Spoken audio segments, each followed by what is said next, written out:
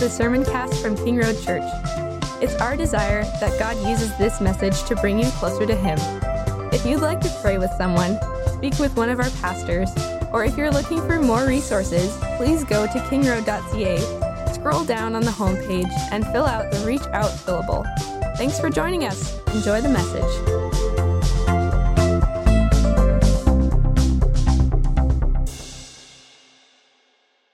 So this week's Advent theme is joy.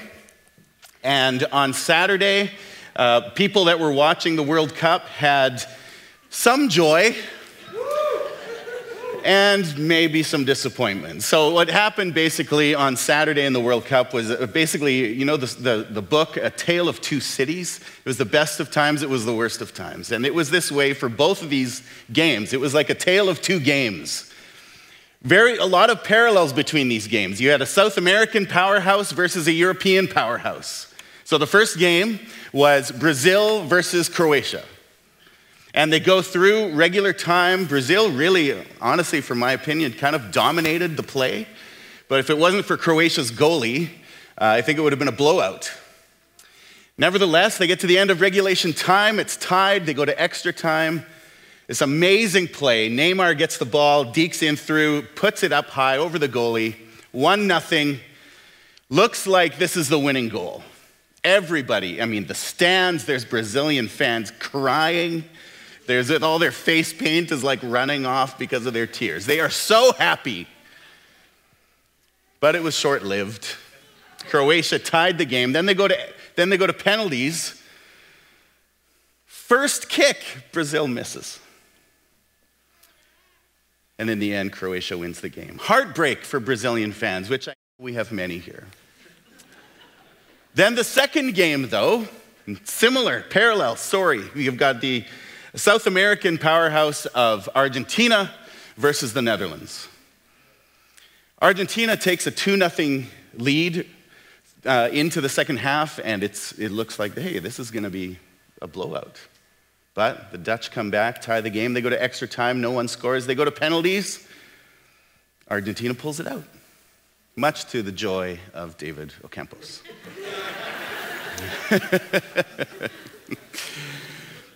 But here's the thing with joy in those moments in sports. Joy can come and we can be just filled with just jubilation, and we cheer and we celebrate with our friends and we party. But sometimes that joy doesn't last.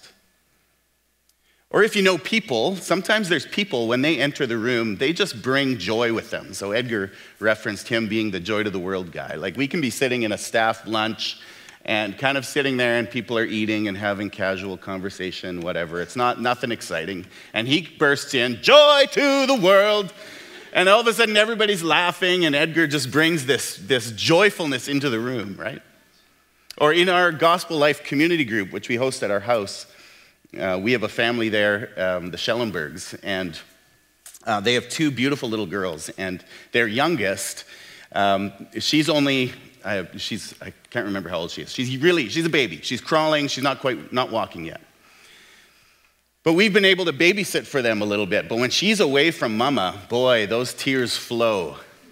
And no matter what, especially if I come in the room, if she sees me, it's just like, and Carla's like, Paul, get out of the room. That you are not helping the situation. But then mama comes walking up the stairs, and her tears just turn to joy, and her face brightens up, and she goes in mama's arms. There's certain people, when they enter the room, they bring joy. Yet even in those situations, those people will let us down at some point, or they will leave, and the joy will leave with them sometimes. So is there anyone that can bring a joy that lasts? And all of you know the Sunday school answer. Jesus, yes. And if Jesus does bring joy that lasts, how does that work? So I think we're going to see some of that in our text today. In today's text, we see the very presence of Jesus bringing joy, even though he wasn't even visible to anyone in the room. But the people who recognize him and receive that joy have two consistent traits. They are humble, number one, and number two, they were filled with the Holy Spirit. So the big idea for today's message is the humble receive joy from Jesus and give praise to Jesus. There's 2 points. Jesus brings joy and Jesus fuels jubilation. So into the first point, Jesus brings joy. Luke, if you have your Bibles, Luke chapter 1, starting in verse 39. In those days, Mary arose and went with haste into the hill country. So those days are the days that she just received word that she is going to be carrying the Messiah. God's Son is within her. She has been, Jesus is in her, conceived of the Holy Spirit. But this is just days old. So in these days, Mary arose and went with haste into the hill country to a town in Judah, and she entered the house of Zechariah and greeted Elizabeth. So Elizabeth, her cousin, Zechariah, the husband. We looked at this passage earlier, or 2 weeks ago, when Zechariah is given word that Elizabeth is going to be with child. The angel comes and tells Mary about Jesus, but also says, your cousin, even in her old age, is going to be pregnant. So Mary goes with haste to their house. Now, we aren't fully given the reason why she goes in haste, but you can consider in that day, a young girl, unmarried, all of a sudden pregnant. Might be good to get out of town for a bit, wrap your head around what's going on. I mean, you think about the magnitude of the news that she's been given. Plus, she's told Elizabeth, also is in her old age, is being given a baby. So it's like, there's somebody who can probably relate with what I'm going through. So why don't I head up to her place? And that's what she does. But this walk that she would have gone on, and remember, there's no rapid transit, there's no cars. Maybe there was a donkey involved, but likely it was just walking.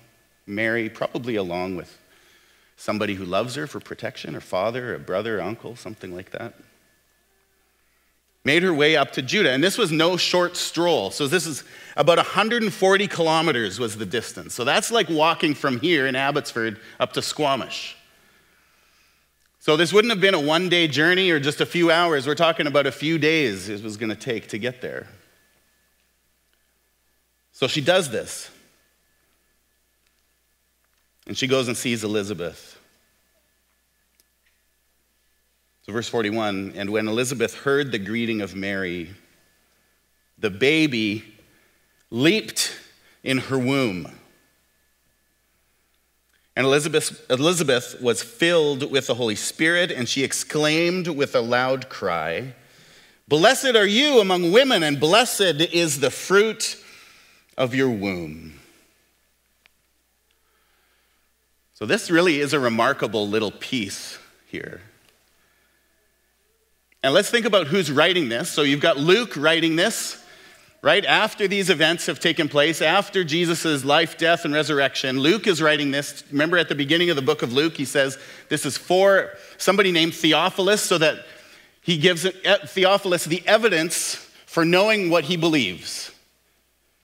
So Luke goes around and gets the eyewitness testimony. So these events are being very likely recorded or given to Luke from Mary herself.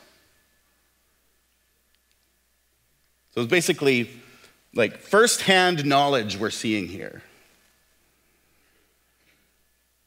And so Mary recounts these events to him. And what does she say? She tells Luke, basically, look at this. Elizabeth, pregnant with a 6-month-old baby inside her, the baby leaps for joy. Little baby John the Baptist, recognized when Jesus entered the room. And yet in utero, John leapt for joy.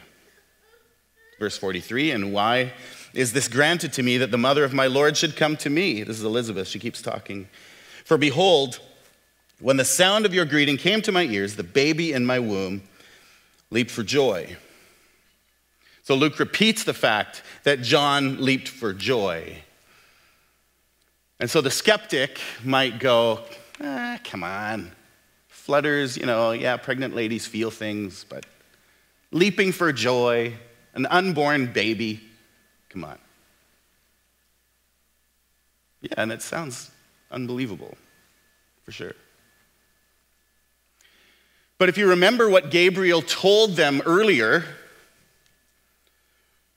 what Gabriel told Zechariah when he announced that John would be born to them, what did he say? He said this from Luke 1:15, and he will be filled with the Holy Spirit even from his mother's womb. So tiny little baby, unborn John, filled with the Holy Spirit, regenerated by God to know who the Messiah is. And he leaped for joy because God the Holy Spirit recognized that God the Son was near. In other words, this is a Trinitarian event. God the Holy Spirit in John recognizes God the Son enter the room, and God the Holy Spirit also then fills the mother. So John's supposed to prepare the hearts of those who are going to meet Jesus to come. That's John's job, right? So John there prepares his mother's heart even to receive her Lord as he comes. And how old is Jesus? Like microscopic, days old, little Jesus. And yet he brings joy to the room, brings joy to the household as he enters. And this causes Elizabeth to then just be filled with the Spirit and to proclaim, and I'm going to read it again, "Blessed are you among women, and blessed is the fruit of your womb. And why is this granted to me? That the mother of my Lord should come to me? For behold, when the sound of your greeting came to my ears, the baby in my womb leaped for joy." And then verse 45, "And blessed is she," being Mary, "who believed that there would be a fulfillment of what was spoken to her from the Lord."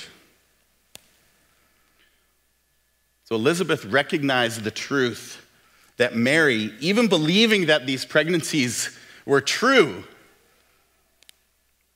was extraordinary. And Mary is an extraordinary woman. There's no question about that. We don't believe that she is extra divine or that she has some extra amount of creation in her or something from God. We don't pray to her to intercede for us as the Roman Catholics often do. But we should honor Mary as an extraordinary person, as a hero of the scriptures, just like we view people like Moses or David or Solomon or the apostles. Mary is extraordinary. But as extraordinary as Mary was, the big deal here in this room, the reason this joy comes to this household is Jesus. Even as a tiny little embryo growing and forming inside his mother, his very presence changes things. Just him being there changes things. A story that a friend of mine recently told me just about how the presence of Jesus or the presence of the Holy Spirit in his people even can change a situation. So my friend used to serve in the Brazilian military, and on one night he was working in a certain city, and him and a friend are kind of on a nightly stroll. They're just out walking in the city that they're serving in. And they're walking through the streets, and they're just talking, and my friend was a Christian, his friend was not. So they're just walking along, and they look down this road, and there's people doing this ritual, this ceremony of some kind, and these people were what we call spiritists.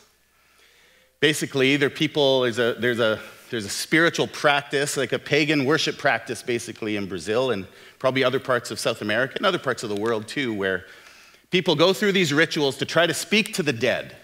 They're trying to speak to their dead ancestors or somebody that they think it would be important to talk to. So they're going through these rituals on this street, and these two soldiers know that they're going through that, and they're staying, they're not super close. They're a ways down. They see them down the street. And as they're standing there talking, one of the people from the group comes running over to them and says, "Excuse me, is one of you a Christian?" And so my friend says, "Yes, I am." And the person from that group says, "Do you mind leaving here? Because we're trying to speak to the dead, and we can't do that when you're near us." Think of the power of that. God the Holy Spirit within his people, God working through his people to even change the environment around them without them even engaging with them, without them going in there. They don't have to go in there and try to proclaim something over them. They don't have to go in there and tell them that what they're doing is evil. All they had to do was be within 100 yards. Jesus changes things. Like in the great Christian allegory, the story by C.S. Lewis, Lion, Witch, and the Wardrobe. In that story, there's a character named Mr. Beaver. And in Narnia, so all these animals talk with the people and things like that. And these children come from our world into the world of Narnia. Mr. Beaver meets with these children, and they're asking him about what's going on around there. And he tells them about the prophecy of Aslan. And Aslan is the allegory of, or the allegory is, he's the comparative person to Jesus. So Aslan is supposed to come, and Aslan is a great roaring lion. Mr. Beaver says this to them: "Wrong will be right when Aslan comes in sight. At the sound of his roar, sorrows will be no more. When he bares his teeth, winter meets its death. And when he shakes his mane, we shall have spring again." So is it any wonder that the Holy Spirit indwelt John would leap for joy at the presence of his Savior?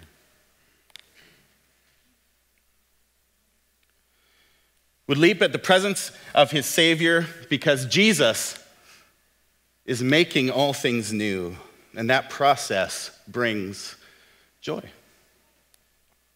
Not a temporary joy that melts away when the wrong team scores, but a permanent, life-changing, heart-renewing, peace-making, evil-defeating, new creation-making joy. This is the joy that Jesus brings. So when his people get together, when his people go out into the world without much effort, they should be bringing joy wherever they go. So I know some people probably right now, even in life, aren't going through a time that's very joyful. Maybe you're going through some really hard things. So does this mean that when Jesus brings joy, that everything should just be happy clappy all the time, and I should just not acknowledge the realities of things going around us and how the world's falling apart, or how my health is failing, or how my loved one is going through these super hard things in life? Should I not acknowledge that? Should I just be like, oh no, if I'm just positive, it'll all go away? No, that's not what we're talking about. We're talking about, like I said earlier, a life-changing, heart-renewing, peacemaking, evil-defeating, new creation-making joy. Because the thing is, even though Jesus was present in his ministry, and now he's present with us by his Holy Spirit, and he promises to come again, he has inaugurated his kingdom. We don't have the fullness of his kingdom yet. And until we have the fullness of that kingdom, we won't be able to experience that perfect, everlasting joy until that happens. Till he brings his perfect kingdom. So we will experience sadness. We will grieve when deaths occur. We will experience disappointment, betrayal, poverty, abuse, natural disasters, racism, violence, disease. These are all part of our world right now, and our world is still broken under the weight of sin. But the Savior has come. His kingdom has begun. And now by his Spirit, he indwells his people to bring that change into the world, to bring that joy that comes from within us, from the fact that we have been forgiven of our sins, from the fact that we have been shown who the Savior is, and to bring that gospel joy and gladness to the world around us. So a good example of the difference between kind of the joy that we have in the Lord and kind of a temporal joy that the rest of the world might experience. A good example of that is when you go to, if you look at different funerals that happen. So when you look at the funeral of a believer, where most of the people that are coming in there know that the person was a believer and love the Lord Jesus, yes, there's sadness. Yes, there are tears. But when they go to the fellowship lunch, there is laughter and joy and remembering the good things, and all the food that people want to eat gets eaten. Lots of food gets eaten at Christian funerals. Then you go, though, when in my previous ministry at Northview, we would host a number of funerals that actually weren't for believers. And as long as the gospel was able to be presented at the funeral, we allowed non-Christians to have their funerals there.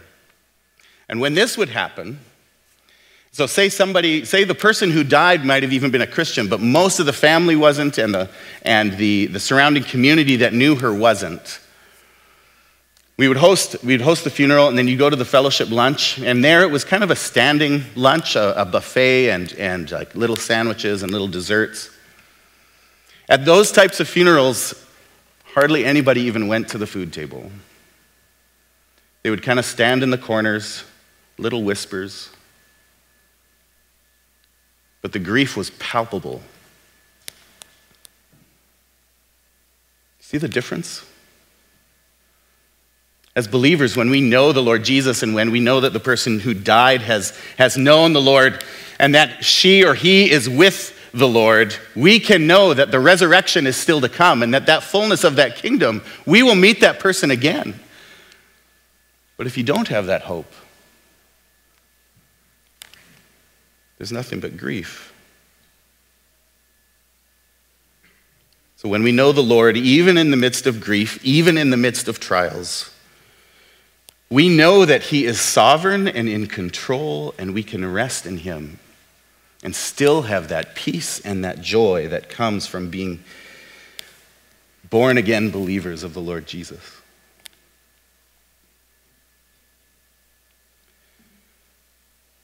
In Christ, we have a deep-seated joy in our hearts that allows us to honestly deal with our difficulties and to still find peace and rest and joy in fellowship together. So if you're a believer in the Lord Jesus and you know in your head that you believe in him, and yet your heart, you don't feel joy. You come to church, you don't feel joy. You get together with Christians and you don't feel joy. Maybe there's gossip that happens. Maybe there's slander. Maybe there's lots of complaints. You should probably check your heart. Jesus is supposed to bring joy. And if in your friendship circles or when you come to church and you're surrounded by other Holy Spirit-filled believers, and in King Road Church, we have a lot of joyful Holy Spirit-filled believers. If you can come here and not feel that, you should probably have a good little quiet time with the Lord and find out why. In a room full of Christians, even in the midst of struggles, peace and joy should be expected, and that joy should lead to jubilation.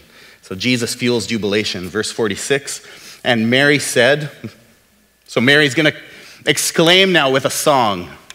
And this song is reminiscent of the Psalms, the way that she composes these words. My soul magnifies the Lord, and my spirit rejoices in God my Savior, for he has looked on the humble estate of his servant, being herself the servant. For behold, from now on all generations will call me blessed. For he who is mighty has done great things for me, and holy is his name. So Mary's song, like I said, reflects the Psalms in its pattern and also sounds familiar to the song of Hannah from 1 Samuel 2. So 1 Samuel 2, Hannah is a woman who's unable to have children, but her husband also has another wife who's having lots of children, and that wife is kind of heckling her and giving her a hard time, like what's wrong with you? You can't provide a child for your husband. Like, what kind of woman are you? Kind of thing. So Hannah is desperate, and she goes to the temple and cries and says, Lord, I will give this child to you. If you can give me a child, I will dedicate him to you. And the Lord blesses that. And Hannah sings a song very similar to what Mary sings here. In other words, Mary's song displays a young girl who is full of joy and jubilation towards the Lord. So jubilation just is the expression of the joy. And it also shows that she's familiar with the scriptures. So verse 50 to 53, and his mercy is for those who fear him from generation to generation. He has shown strength with his arm. He has scattered the proud in the thoughts of their hearts. He has brought down the mighty from their thrones and exalted those of humble estate. He has filled the hungry with good things, and the rich he has sent away empty. Hear Mary's words and how she recognizes how God opposes the proud but gives grace to the humble. She knows that in the world's eyes, she's nothing special. She's just a young Jewish girl in Roman Empire, Jerusalem. Like, I know as Christians, we all are like, we want to go to Jerusalem. Or those who have been there talk about the trip they made to Jerusalem and how amazing it was. But I know as a Christian, as a pastor, someday I would love to go and visit there. And we all look at that place as this destination. But in the Roman Empire, that was like the armpit of the Roman Empire. It was like Spuzum or Yale, BC, or something like that. A place where it's just like, nobody wants to go there. That's not a destination. And yet, here's this simple Jewish girl engaged to a carpenter. Luxury is not in her future. Fame is not in her plans. And yet, she is the one that God chooses to be the mother of the Messiah. Verse 54, he has helped his servant Israel. See how she compares herself. She called herself the servant at the beginning. Now she talks about the servant Israel. She's basically saying, I am now here representing Israel. He has helped his servant Israel in remembrance of his mercy, as he spoke to our fathers, to Abraham, and to his offspring forever. And Mary remained with her, Elizabeth, about 3 months, and returned to her home. So Mary arrives there when little baby John is only about 6 months into the pregnancy, and she basically stays there until he's born. But instead of just referring to herself as the servant, she sees herself as representing Israel, and that God once again is showing his mercy to his people. God isn't forgetting the covenant that he made with Abraham, as many people would have believed. He has not forgotten them. He is fulfilling his promises, and this miracle is way bigger than anything that she could have ever imagined. If you have an online streaming service, music service such as Spotify or Apple Music, there's actually this organization, Christian organization called Seeds Family Worship. So particularly those who have young kids, Seeds Family Worship, look it up. They put scripture to song, and they've actually taken Mary's song here and put it to music. And it's beautiful. So it's a great way to memorize scripture, to lead your family in memorizing scripture. So use it, Seeds Family Worship. But see that Jesus fuels Mary's jubilation. Excuse me. Jesus, his very presence, the fact that he has come, that the Lord has put him inside her womb, has fueled her joy, and she gives this jubilation to the Lord. She gives him praise, she gives him honor, she gives him glory. And you can imagine those days when she would have had to walk that long walk of those few days to Elizabeth's house. So teenagers, think about this. Young people, young ladies in particular, thinking about being a teenager, 13, 14, 15, something like that. And you are visited by an angel, told that you were pregnant with God's son. Think about the magnitude of that. Think about the other issues you already deal with in life. Think about the friend challenges you have. Think about the hormones raging in your body and you don't know what to do with that. Think about all the pimples growing on top of pimples. You've got all of this going on in life, and now God comes and says, oh, and here's a baby. And not only just any baby, this is God's son, so you might want to be careful with him. This is a weight to bear, isn't it?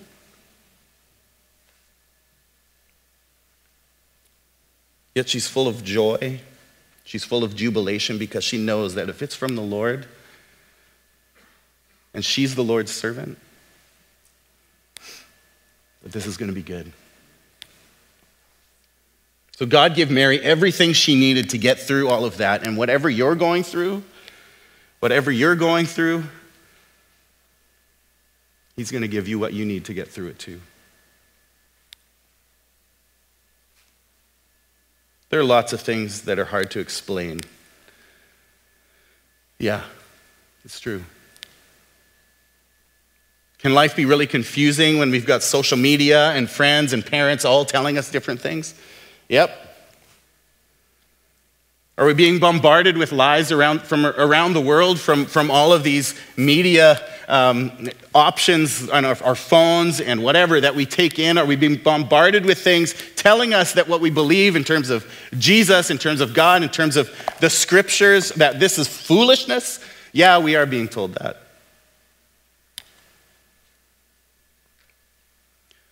So what do you do? Take heart. Take heart. Jesus is drawing near to you. If you are a believer in the Lord Jesus, He has drawn near to you. He has filled you with His Spirit. He has regenerated your heart. He is transforming your heart and your mind. Not conforming you to the image of the world, but transforming you more and more, day by day, hour by hour, year by year, into His image and likeness. Is that going to be a hard time? Yeah. The process of sanctification in the Lord is difficult, but He is with us. So don't let the hard things that are happening in your life or going around you destroy your joy. Don't let them destroy your joy. Know that Jesus is with you and that He keeps His promises. Philippians 4, 6, and 7 says this, "Do not be anxious about anything, but in everything, by prayer and supplication, with thanksgiving, let your requests be made known to God. And the peace of God, which surpasses all understanding, will guard your hearts and your minds in Christ Jesus." In other words, when you trust in the Lord, when you rest in Him, He brings you peace and joy and rest. Jesus is making all things new. All those difficulties and troubles that you're experiencing now might seem limitless, might seem endless. Sometimes when you go through things in life or when your family's going through a difficult time, day by day, hour by hour, the time seems to slow down like it's going half the speed that it should. But it will stop. It will come to an end. The hard things will stop, and joy is your eternal future. It's like in the Lord of the Rings books. The part I'm going to quote here isn't actually in the movies. But in the books, near the end, after the ring is destroyed, Sam, who's gone with Frodo through the whole ordeal, Sam is laying unconscious, and he is recovering from the whole ordeal. And then Gandalf shows up, and Sam hasn't seen Gandalf, so it's way earlier in the story. He thinks Gandalf's dead. Gandalf comes and says, essentially, hey, Sam, how you doing? And Sam says, Gandalf, I thought you were dead, but then I thought I was dead myself. Is everything sad going to come untrue? What's happened to the world?